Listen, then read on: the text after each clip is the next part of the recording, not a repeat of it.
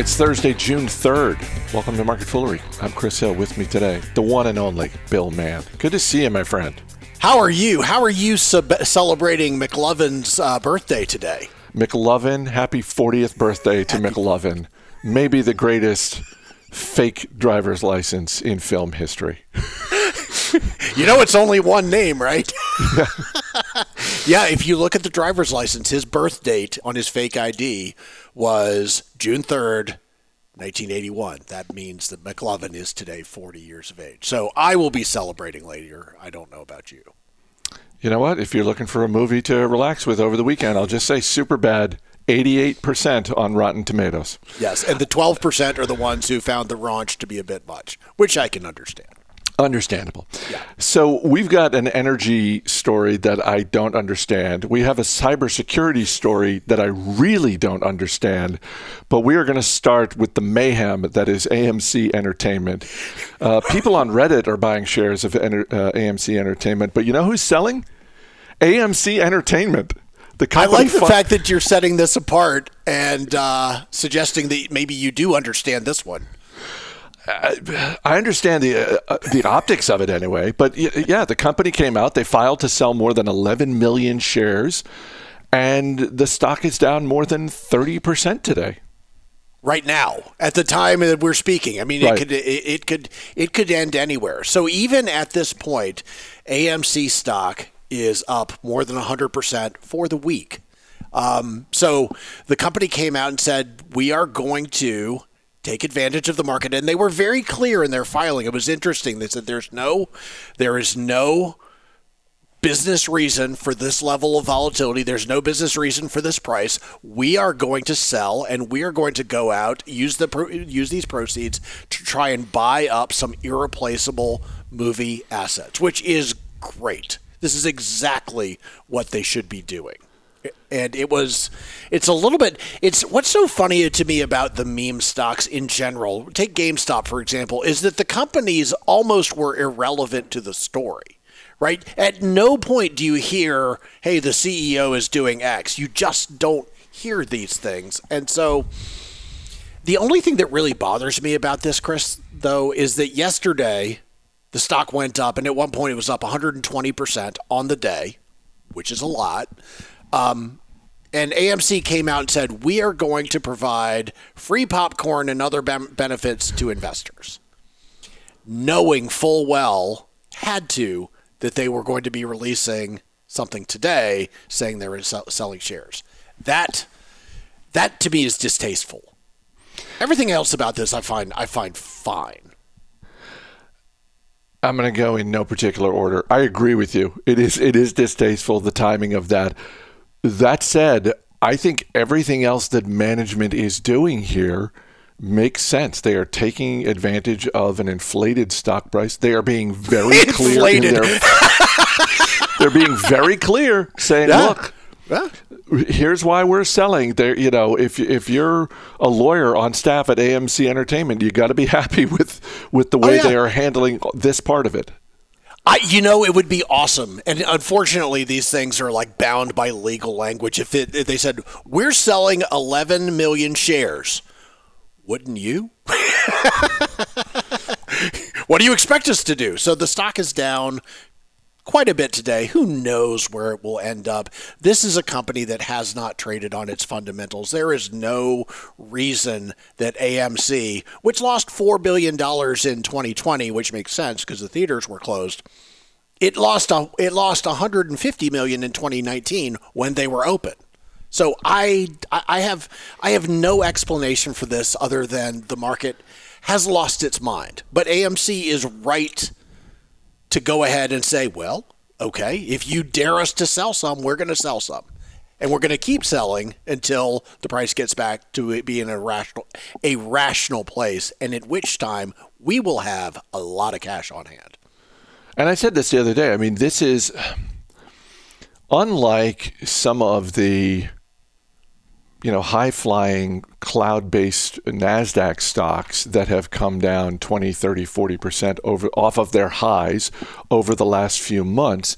Those are at least growing businesses in growing industries. Yeah. When you look at the business of movie theaters, the most important trend is the fact that for the past 20 years, steadily, year over year, incrementally fewer people are going to the movie theater. Now, there are years where the overall box office receipts increase, but that's due to price increases. That's not due to more bodies coming into the theaters. So unless AMC has a plan to get more butts in the seats, I'm not sure how this has a happy ending. And well, not only that, but the way that movie theaters make money is off of concessions and for movies that have been there for more than 3 weeks. For the first 3 weeks, and this has been pretty much contractual across the board, the studio gets all of those ticket revenues. They all go, and then you start to have some sort of a negotiated split. What happened during 2020? And it's not the movie theater's fault, is that relationship was broken. We don't have any guarantee that that's going to come back. We had some big hits that literally went straight to streaming. So I don't know. I mean, the good news is that I think that the business case for AMC is almost irrelevant for what's going on. It's a meme, right? So, $20 billion meme. So good luck. But I don't really see the business case, but I completely see why AMC would say, look, if you give us access to enough money and enough resources, we can maybe build a business case. Let's move on to ExxonMobil. An activist firm called Engine No. 1 has won a third seat on Exxon's board of directors. Activists buying up shares and pushing for change in a given business is not unusual. What is unusual in this case is that Engine No. 1 doesn't have a 9% stake in ExxonMobil or a 5% stake. They have a 0.02 stake in this company. How is this happening? How are they able to affect change, at least in terms of getting people on the board, when they own slightly more shares of ExxonMobil than I do? Not many more. Not many more. I mean, we know you're kind of a big deal. What a disaster this is for Exxon's management team, particularly the CEO, Darren Woods. This was the most expensive proxy battle in history in the United States. The amount of money that was spent on competing, on the board slate, the company supported slate of directors versus this renegade set of directors, the activist investors. They had backing from a number of large pension funds, which are huge investors, including CalPERS, which is the California pension fund, CalSTRS, which is the education pension fund for the state of California, New York Common Retirement Fund. A lot of big pension funds also got involved and supported the Engine No. 1 movement. This is all about the company, the activists believing that Exxon has not done enough, both from an environmental standpoint and from a business standpoint, to move itself to carbon neutral technology. That this is a path that seems obvious to them. And if Exxon, with all of its resources, moves there first, they will probably be able to compete. That is the argument, and that is the theory of the case for these activist investors. And although Engine No. 1 is not a big owner of Exxon, these are no mooks. I mean, it's run by a guy named Gregory Goff, who used to be the CEO of a company called Tesoro, which is a oil and gas company. He had absolutely tremendous returns. There was a senior strategist from Google X, former chief executive of Vestas Wind Systems. These are people who know the business. So this is a really, really credible group that's been put together. And yet I'm looking at ExxonMobil's stock up nearly 50% year to date. Obviously, there are reasons for that have nothing to do with the board of directors, but oil prices definitely. Right. I mean, yeah. But where do you think this goes over the next 6 to 12 months? I realize I'm asking you to, look into your crystal ball, but in terms of the direction of ExxonMobil's business, What should people expect? Well, a third board seat is a huge thing. 2 are enough to be loud. 3 is enough to be transformational, right? And I mean, so I think you're going to see Exxon move very, very quickly towards the exact thing that engine number 1 is speaking of. In fact, you're already seeing them. They're coming out with reports of how they're going to make their upstream carbon neutral or moving towards those targets. I think it's going to happen a lot faster. It would not surprise me. This is such a rebuke of the current management team. It would not surprise me if Darren Woods steps down pretty soon. Like he staked his reputation on winning this proxy battle and did not. So there's going to be some changes, and if that happens, these new board members will be instrumental in picking the next CEO and management team.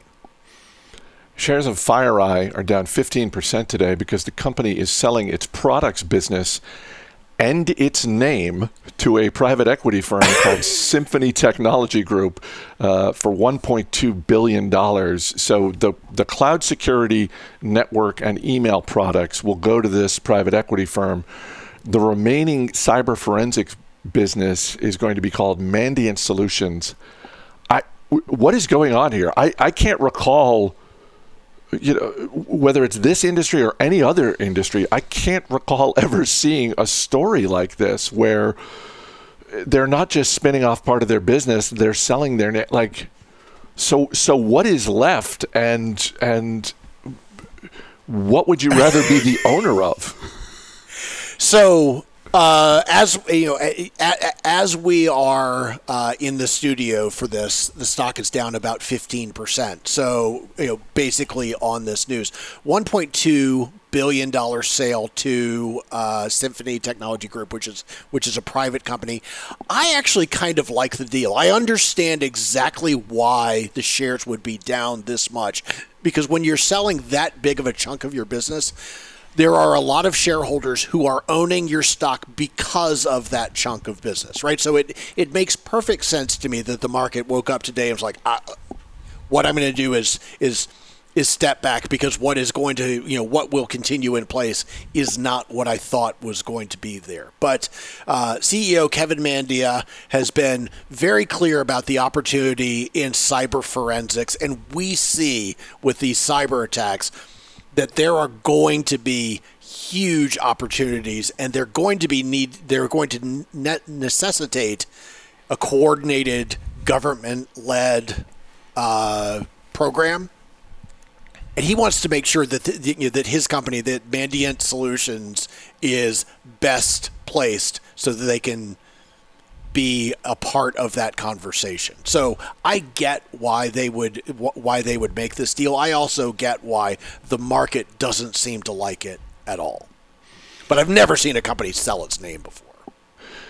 So we've talked before about the growing opportunity in the cybersecurity industry.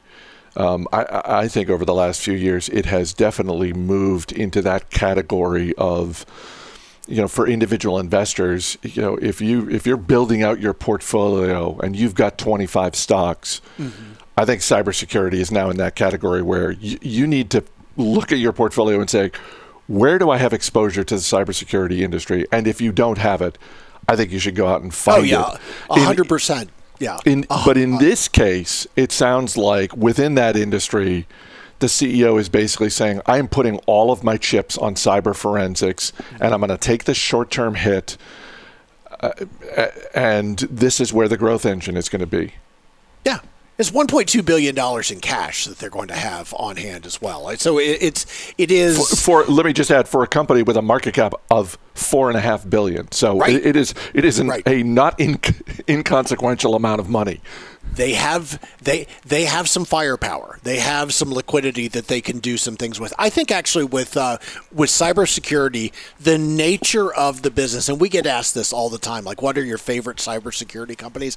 I actually would take a basket approach and own several or if not many of them, and think of them as 1, 2, or 3 positions in your portfolio. And the reason is this: cybersecurity becomes more powerful the more players there are. Right? In a lot of industries, like if you know going in as a hacker that you only have to figure out one company's protocols, then maybe that, that I don't know that creates the same level of security as multiple ones with different levels of expertise. And we don't ultimately know which one is going to win. So this is an area where, yes, I think it is incredibly important, because unfortunately, the jerk element of this, of this world is not slowing down. They are doing some really horrible things that that have cost all of us, whether we know it or not, a lot of money and a lot of and I think you have to be involved with the companies that are on the front line and fighting the cyber. The hackers and the cybersecurity terrorists. I don't know. I don't even know what you call them now, but it's enough's enough. You don't know what to call them, but yet you appear to have some insight into how they think, which I find a little unsettling. Last thing, and then I'll let you go. I mean, you talk about sort of the basket approach. For as confusing as I find this story, the FireEye / Mandiant Solutions is down 15%. Is this one that you look at and say, this is worthy of consideration for, a place in a cybersecurity basket? Or do you want to see some of the dust settle from this move? I think the answer is absolutely. I think that this, that this company has a place. This move did not come from nowhere. And this is Kevin Mandia, who's the founder of Mandiant, which was actually sold to FireEye, and then he became the CEO. This is his bread and butter. This is the company that he first founded. This is what he knows best. And FireEye is a credible competitor in the space. So the artist formerly known as FireEye should absolutely be something that you would consider. That would be a better name than Mandiant Solutions. Bill Mann, great talking to you as always. Thanks for being here. Thanks, Chris. As always, people on the program may have interest in the stocks they talk about, and the Motley Fool may have formal recommendations for or against, so don't buy or sell stocks based solely on what you hear. That's going to do it for this edition of Market Foolery. The show's mixed by Dan Boyd. I'm Chris Hill. Thanks for listening. We'll see you on Monday.